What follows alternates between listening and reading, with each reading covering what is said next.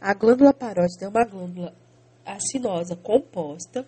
Sua porção secretora contém células serosas, contendo grânulos de secreção ricos em proteínas e elevada atividade de amilase. Ela tem abundantes ductos estriados de glândula